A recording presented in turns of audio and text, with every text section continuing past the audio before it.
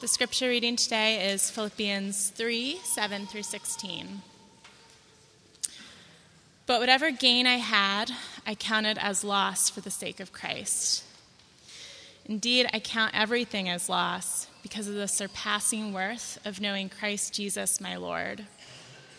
For his sake I have suffered the loss of all things and count them as rubbish, in order that I may gain Christ and be found in him, not having a righteousness of my own that comes from the law, but that which comes through faith in Christ, the righteousness from God that depends on faith, that I may know him and the power of his resurrection, and may share his sufferings, becoming like him in his death, that by any means possible I may attain the resurrection from the dead.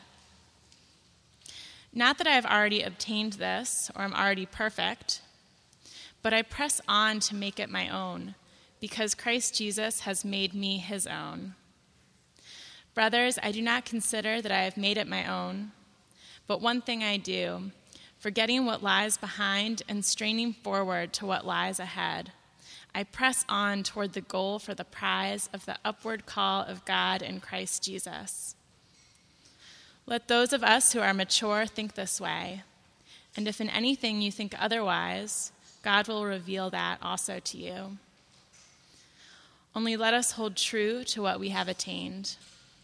This is the word of the Lord.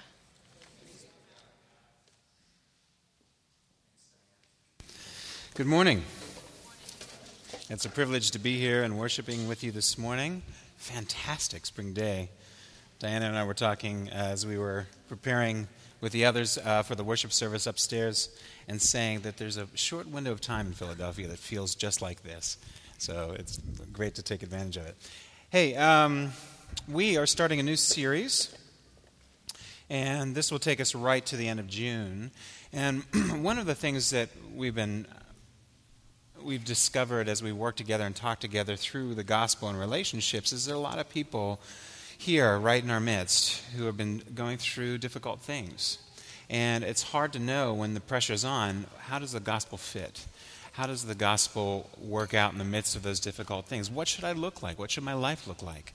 What should my hope look like when things get tough? And so we're doing a series that is meant to help you in the midst of struggle, in the midst of difficult things, to figure out how to take the riches and the resources and the beauty that we have in the gospel and the stability that we have in the gospel and use it. It's there. So what does it mean to have that, to apply the gospel to our lives when things are going tough? And so we're going to look at that through a series called How to Live Right When Your Life Goes Wrong. This is the first of 10 weeks that we'll look at this. And so, again, what we're doing in the home meetings is that we're tracking along with a passage that we're looking at today. You'll look at that this week, and each week we'll just track along with. Each of the leaders and co-leaders of the home meetings have an extra book by the same name of the series, and it's a great resource to help them anticipate any other kinds of questions that might come up with regards to the gospel and suffering. It's a very helpful extra resource, but we're going to be following along with the text. This first in the series, we go back to Philippians. Now, we looked at these passages in November. I was looking back through my notes. And so we've got to come at them a little bit different way, particularly with regards to today. And what we're going to do today is we're going to think about how the rules won't change us. The rules won't change us, but growing relationship with Christ will. All right? The rules won't change us, but a growing relationship with Christ will. Let's take time and just pray and for God's blessing on our time together, and then let's get into 2 brief points that we'll cover. Heavenly Father, we need you. We need your presence. We're impoverished and bankrupt on our own. And we know that we can't come to you on our own, but that we have an intercessor who stands before you and intercedes for us, our Lord Jesus. Thank you for the fact that we can come to you now through him. We confess how much we need you. We ask that you would reveal more and more of your glory and your greatness and your love to us as we worship through the word. Be with us now as we do so. In Jesus' name, amen. Okay, so the rules won't change us, but a growing relationship with Jesus will. We're going to look at just two brief points, we're going to look at verses 7 through 11, dealing with assets, liabilities, and the gospel. Assets, liabilities, and the gospel. And then verses 12 through 16, we're going to talk about the goal. What's the goal of all of this? And we're going to see that's the upward call of God. So 7 through 11, assets, liabilities, and the gospel. 12 through 16, the goal, the upward call of God. Now, when you're thinking about assets, liabilities, and the gospel, accounting comes to mind, right? What Paul talks about, whatever he had for gain, he counts as loss, right? So he's using kind of an accounting term, accounting pictures. And there are different types of accounting, but good accounting includes this. Good accounting includes tracking of assets and liabilities. So what you do is you put together a certain number of items on the assets side, right? And a certain amount of liabilities on the liability side, and you calculate them to see how close they come. There was a book that was very popular a number of years ago called Rich Dad, Poor Dad by Robert Kiyosaki. And he defined an asset as this. He said, an asset is something that puts money in my pocket, and a liability is something that takes money out of my pocket. And he uses a controversial example, because a lot of people, for example, think of a house with a mortgage as an asset. But he said, well, if you just have a house with a mortgage, it takes money out of your pocket each month. It's actually a liability, and you're considering it otherwise, right?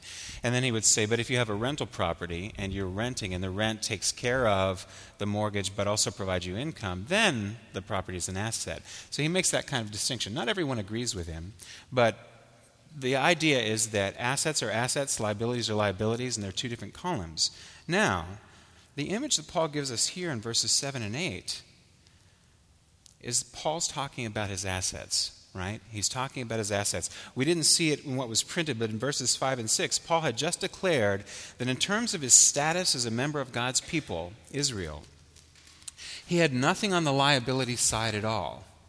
Nothing at all. Every way you looked at it with regard to being a Jew, he had assets. All right? Verses 5 and 6 read this way. Circumcised on the 8th day of the people of Israel, of the tribe of Benjamin, a Hebrew of Hebrews, as to the law, a Pharisee, as to zeal, a persecutor of the church, as to righteousness under the law, blameless. He had assets as a member of God's people. But does that mean that his account was full of those assets? Does it mean that his account was full of those assets? No. The answer is no. He drew a line through every item that looked as if it belonged in his asset column and placed all of them on the other side of the page instead, and they're now part of the liability column. They're now part of the liability column rather than the asset one. What caused Paul to do this in his accounting?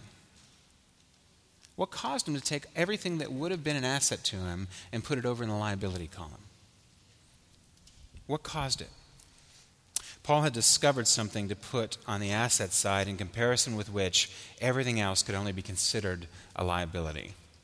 And that something is actually someone. It's Jesus. And so we're going to look at what he's doing there. Paul had said earlier in his letter that Jesus didn't regard his advantage. He had a huge advantage. You know what his advantage was? Equality with God, Paul called it. Jesus had a huge advantage, and he didn't consider it something to exploit. Instead, rather, he interpreted it as the vocation to die on the cross, and that's why God exalted him. So he didn't consider equality with God as something to be grasped. He didn't exploit that fact, but he laid it down. He gave up his privileges. And so Paul here doesn't regard the huge privileges he had. Member of God's people, trained in the law, expert education. He was a Bible scholar. He had a great lineage, a great family background. He had a lot going for him. And he puts it all on the liability side. He doesn't regard the huge privileges he had, which he listed in verses 4 and 5, as something to take advantage of. Instead, he discovered in Jesus the true meaning of membership in God's people is found in Jesus' suffering, Jesus' death, Jesus' resurrection, Jesus' ascension, and sending his Spirit to make us new kinds of people. And that brings a profound hope. And that's what Paul meant by having Jesus as his asset, right? Jesus is in his representation of his people. You get that? Jesus, in his representation of his people, had at last done what every other, even those with tremendous privileges, even someone like Paul, could not do. Jesus had him been, in and of himself, the light of the world, the means of salvation, the doorway to the new heavens and a new earth, and the renewal of all things. I bring that up because Paul is going to get to it. Paul said that he wanted none of his old assets now, but rather to gain Jesus, to know Jesus, to be found in Jesus, to be defined by Jesus' faithfulness, to know the power of his resurrection, which lies along the road of his suffering and death. You have to go that way. If you're going to deal with suffering, deal with things going wrong, you have to go through Jesus' life, death, and resurrection. Paul is directing us to have Jesus as our only asset. He's directing us to have Jesus as the only one in our asset column, from which we take our security, our significance, our confidence, our very identity. He's challenging us to have Jesus at the very center of who we are and what we do, and with Jesus at the center as his only asset, Paul shows that assets are a few things, all right? And we'll just briefly unpack them. First, Jesus as our asset is a matter of status. Jesus as our asset is a matter of status.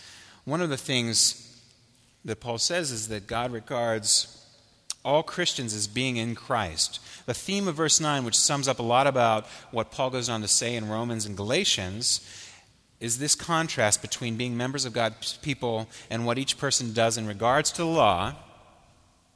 So that's the first side of the contrast, being members of God's people and what each person does in regards to the law.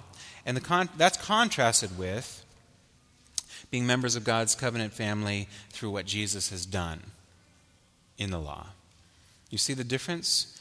On one side, we're in focus in our relationship to obeying the law. On the other side, in the contrast, it's Jesus who's in focus, who has obeyed the law on our behalf. That way, the way we share in Jesus' faithfulness, the way that we share in Jesus' faithfulness on our behalf is by faith. We do that by faith. And our belief that the crucified and risen Jesus is our representative, the Lord of heaven and earth, and are loyal to him, are a sign and seal that we have an asset column consisting simply of him, over against all the other assets or liabilities that we could ever accrue in either of the columns. You understand? Jesus is the sole focus. So that's one thing. And another thing is Jesus' asset is a matter of personal knowledge. It's not just knowing, it's more than a matter of just personal knowledge. It's not just knowing about Jesus, but knowing him personally in relationship. Do you understand that about Christianity? It's not just knowing about Jesus. You don't open the Bible and learn about him and learn about his life and read about what he did in the Gospels and Luke and Acts and how he worked through his Spirit in the early church. And you read for information and you put it away, you put it on the other shelf, the shelf with the other books in your collection. It's not just for information. You're not going for that. Christianity is about a relationship with the living God, with Jesus. Have you ever known someone who talks only about themselves when you're together? Have you ever met somebody like that? Who talks only about themselves. I mean, really, there's not like you get together and they say, let me tell you all about da da da da da, and it goes on and on and on. And at the end of your time, you realize, wait, they didn't really ask anything about me. I met with somebody a number of years ago, and we sat down to have a drink together, and I began... He began with, how are you doing? Catch me up. And I spent about 20 minutes sort of drawing the big pictures. It's been a couple years since I had seen him. And for the next 5 hours after that 20 minutes, he told me about himself. Without a break. It was interesting. So what does that say? What does it say? It says you're not in a relationship, but it's an occasion to focus on yourself at the expense of someone else, right? When you do all the talking, or someone else does all the talking and doesn't let you talk. Now, if that's true with us people, how much more true is it when you go to God and only focus on yourself in prayer? How much more true is the fact that there's no relationship when you approach God that way? The truth of the matter is, he wants you to listen to him. as you meditate on his word, as you meditate on the truths of the gospel, when you pray and when you seek him out, he wants you to listen. When you ask him questions, he wants you to He wants to speak back through his word. He wants his Spirit to cultivate in your heart a knowledge of who he is and to grow you up in him and to make you like him. But if you're only ever going to him and just blah, blah, blah, blah, blah, blah, blah, blah, blah, blah. I'm not saying that popcorn prayer isn't important. It is. You got to do that. In fact, Paul says in other places, pray continually and on every occasion. Do that. And present your requests to God. Do that. Those are commands.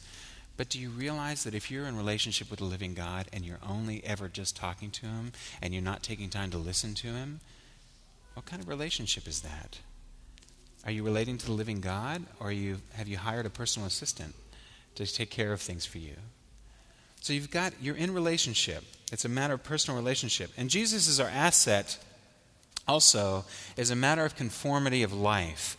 Paul is committed to the patterns of behavior that characterize Jesus, formed in us. Now be careful here. I'm going to say it right now. Be careful here. We talked in our last series about the duties that flow out of the grace that we have. But you need to be careful. Why? Because you can slip into being religious rather than being in relationship with God. And that's not relationship with God, that's moralism.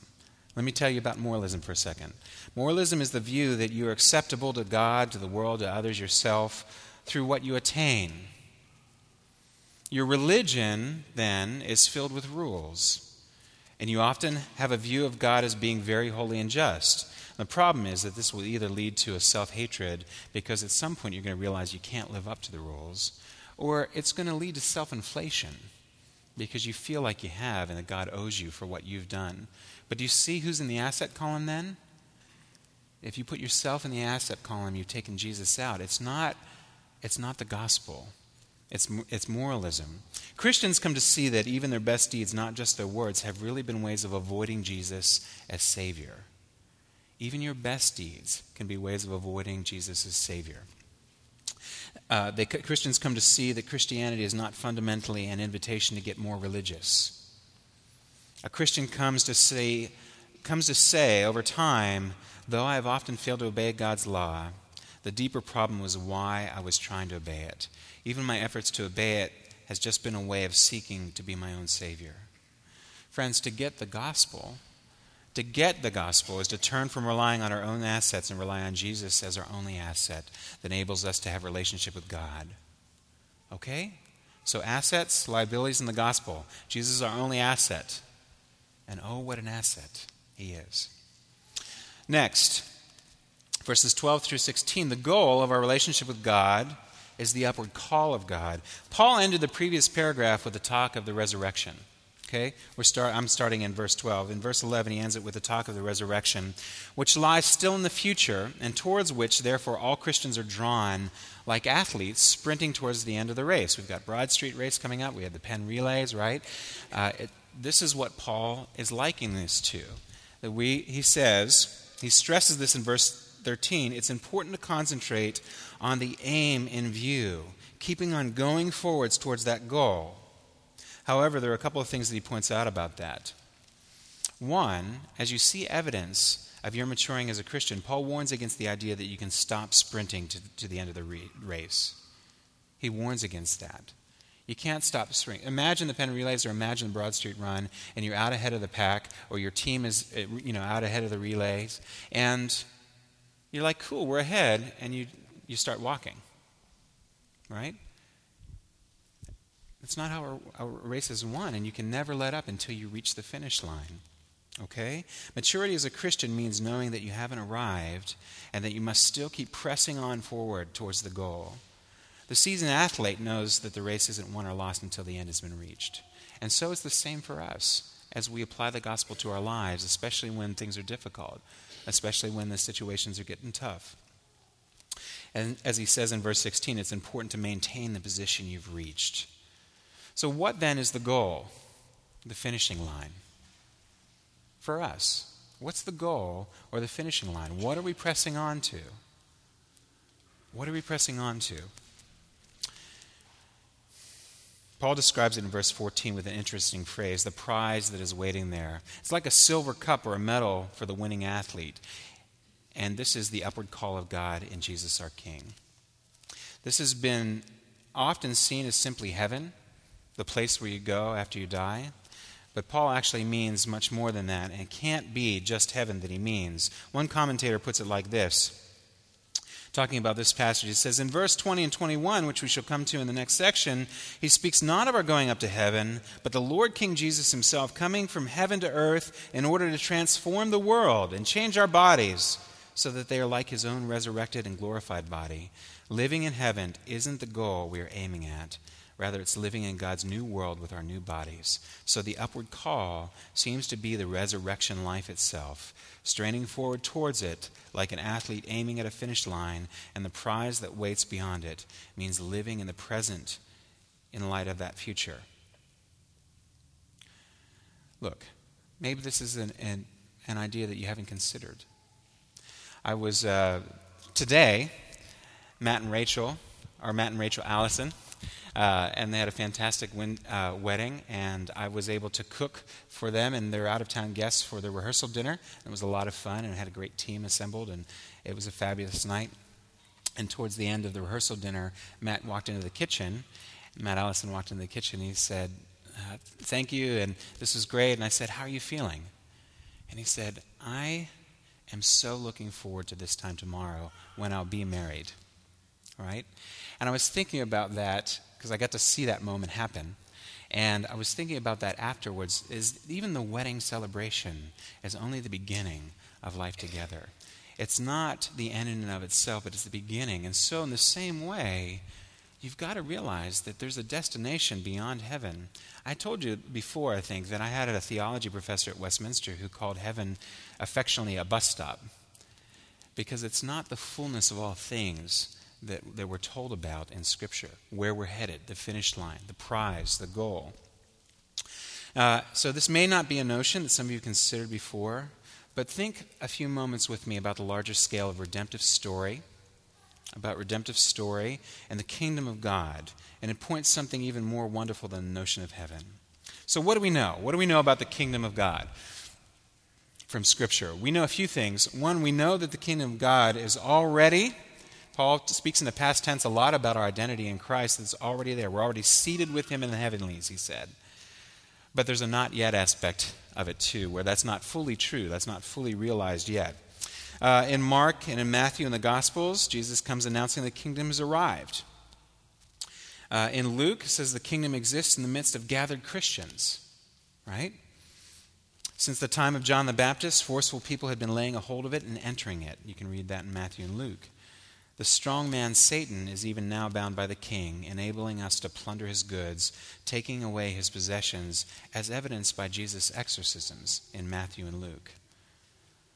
So the kingdom has come in Jesus, but there's a sense in which it has not already fully arrived. His disciples were to pray for the kingdom to arrive. We see that in Matthew 6. At the end of time, his followers would receive the kingdom. The Son of Man would return to bring the kingdom. His agricultural parables show that the kingdom of God is by nature a growing thing, which is planted by Jesus and grows by invisible divine activity. Like a seed, its presence is nearly hidden, but it's revolutionary, and eventually will grow into all fullness and overcome all opposition to God's rule. All right, so we know those things about the kingdom. What else do we know about the kingdom? We know that the kingdom of God is the renewal of the whole world by healing of all the results of sin, spiritual, psychological, social, and physical. Friends, the Bible shows that because of our brokenness, because of sinfulness, that we experience profound alienation. Profound alienation at every level. And let's define alienation as disintegration which arises from using an object for a purpose other than that for which it was designed.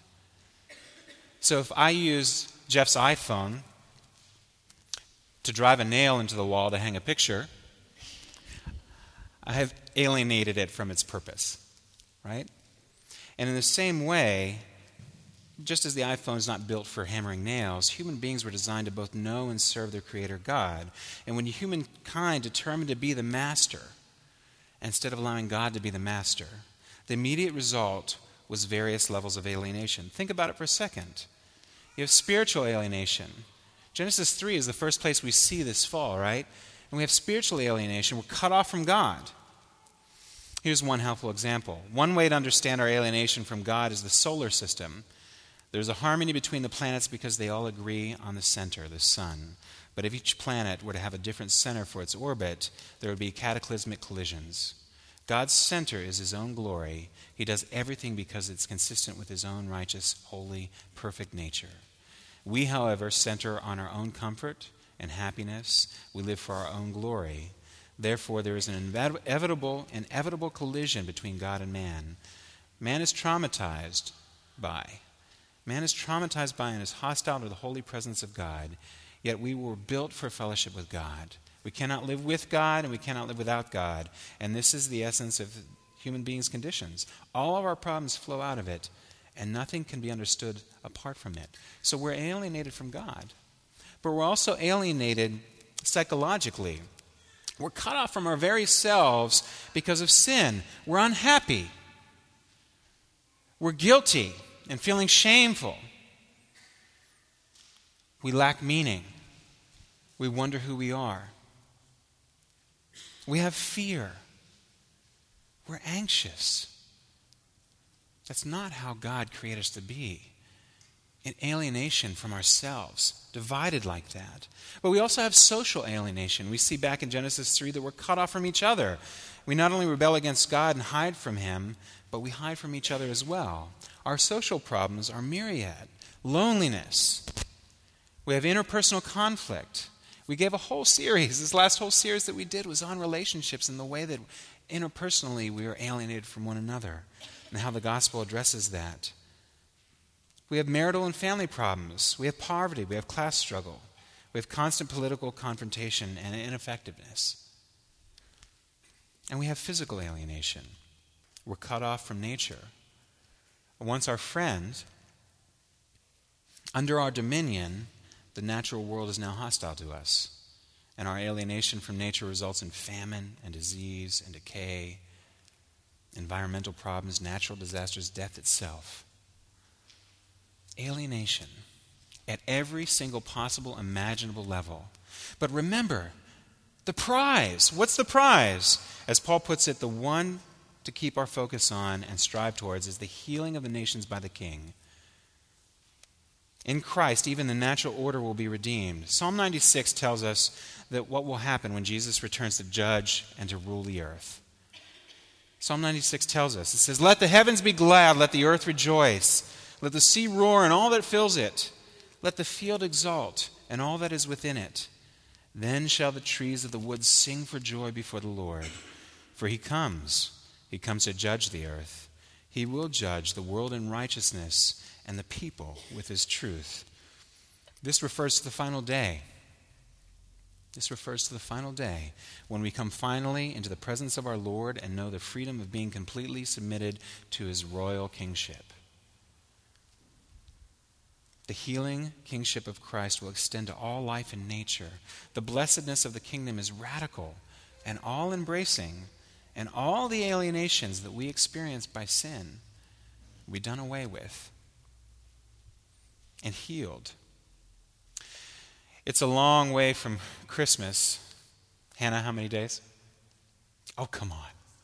Oh. She's being bashful. She has a great mind for quick days and, tracking with numbers and hours and things like that. Many days from Christmas, but each Christmas we sing a hymn from Isaac Watts. It's a hymn of praise to the blessedness of the kingdom. And Isaac Watts paraphrases Psalm 96 in stanza 2. He says, "Joy to the world, the Savior reigns, let men their songs employ, while fields and floods and rocks and hills and plains repeat this sounding joy." And then, in striking language, he announces that the kingdom of Christ means the complete reversal of the curse of sin pronounced by the Lord in Genesis 3. No more, let sin and sorrows grow, nor thorns infest the ground. He comes to make his blessings flow, far as the curse is found. We sing about it at Christmas, and it is, as Paul says here, our focus, the end towards which we strive. the finish line. The kingdom of God is the means for the renewal of the entire world and all dimensions of life. And from the throne of Jesus Christ flows new life and power such that no disease, decay, poverty, blemish, or pain can stand before his throne. I leave you with one question. One question as we go out into the week and as we go into this new series together. If this is the ministry of the kingdom, to heal all of the results of sin in all areas of life, then Liberty Fairmount, shouldn't we also use all of our resources, all of our life, all of our energy to intentionally minister in every area of life, far as the curse is found? He's striving towards the end, Paul is, the finish line. And so our striving should be likewise. Why? Because we have a faithful Savior who loved us and gave himself for us. And he never shirked from the finish line. And he even now, through his Spirit, through the power of his grace, brings us faithfully to that finish line. He said the work that he's begun in us, he will begin. He will bring to completion. And he'll make us like him. And he'll take away every aspect of the curse that we experience now. First piece, first building block in understanding how to handle suffering, how to handle life when it goes wrong with the gospel. Okay? Let's pray together and come to him now. Heavenly Father, thank you for your love. Thank you for your grace. Thank you for your peace.